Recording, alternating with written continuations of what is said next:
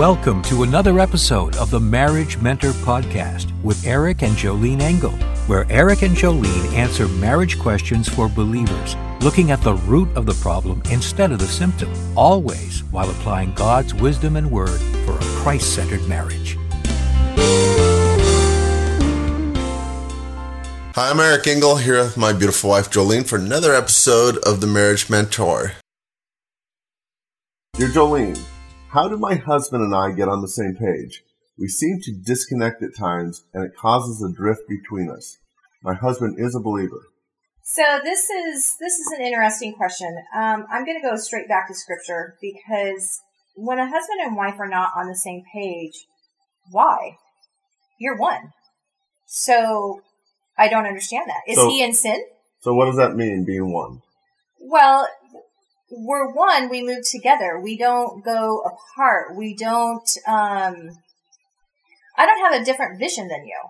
We have a vision that we agree upon together, and we move forward in that vision. We move forward in pursuing the things that either the Lord put on our heart, or some goals that we want to have for each other or for our children or so forth. But we plan it together because we're one flesh. We're not, Eric has his life, I have my life. Yes, we'll do different things, but we move together in the sense of this is our marriage. It's not just, he happens to be a husband and I happen to be a wife. So I don't understand when they're not on the same page. Is it because he's in sin or she's in sin, or is it pride? She wants her way, he wants his way. I'm not 100% sure about what that is. I mean, do you have disagreements? Yes, Eric and I have disagreements all the time. Never.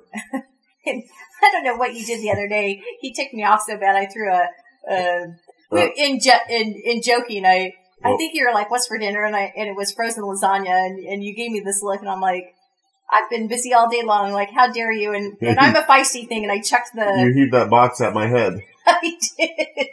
But I'm like a ninja, so I dodged it.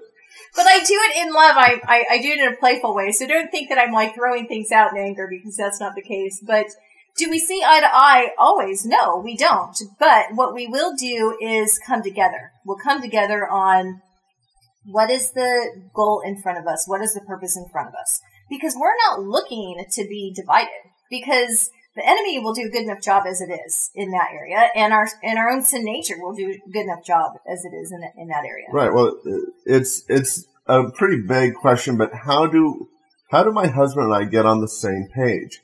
Well, you set specific time to sit down and come to agreement on whatever you want in your life, whatever you want your family to be doing, whatever you want your relationship.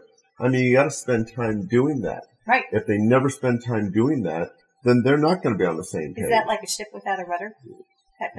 I'm really bad with metaphors.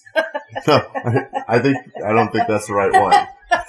But anyway. Well, no, what I'm talking about is that they have no direction. Well, they have their own direction. Right. So it's like two ships going wherever they want. But the point is, for instance, when I would come home from work, we'd have what we called couch time when we had little kids. That means, Seth and Noah, you guys go away for half an hour, even though you want to see Daddy. We're going to sit down and we're going to connect and we're going to get on the same page. Right. Okay. Also, what did it mean? We have what we call development talks. When walks, where we get out of the house and we just go walk around the block, or we go for a walk. Well, we did this when they were real little. We'd stick them in the stroller and go do that. Right, but it was specific time to discuss our life, our business, what was going on, what we needed from each other, our hurts and all that stuff. Right, because we tended to the marriage. And we had a vision. I mean, we came together and had a vision for the family. And maybe some couples don't do that. And so they're reacting to the problems instead of kind of planning out, this is where we think the Lord is leading us, this is where we want to be, and so forth. So it's as simple as this. It's a wife going and saying, husband, honey, would you like us to grow together in our marriage?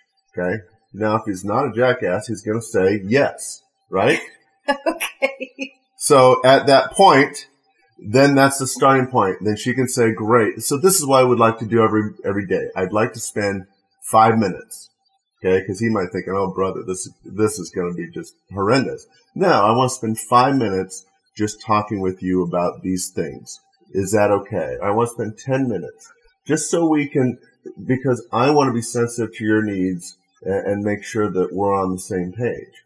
And I'm sure the man, I know I would, I'd be like, all right, cool. I can spare 5 minutes, 10 minutes, and that will grow bigger and bigger. Right. Okay. Right. But they got to start someplace. And whatever it is, she can't come nagging him, and she can't come saying, well, you don't do this and you don't do that. And well, you don't want that time to become like a chore.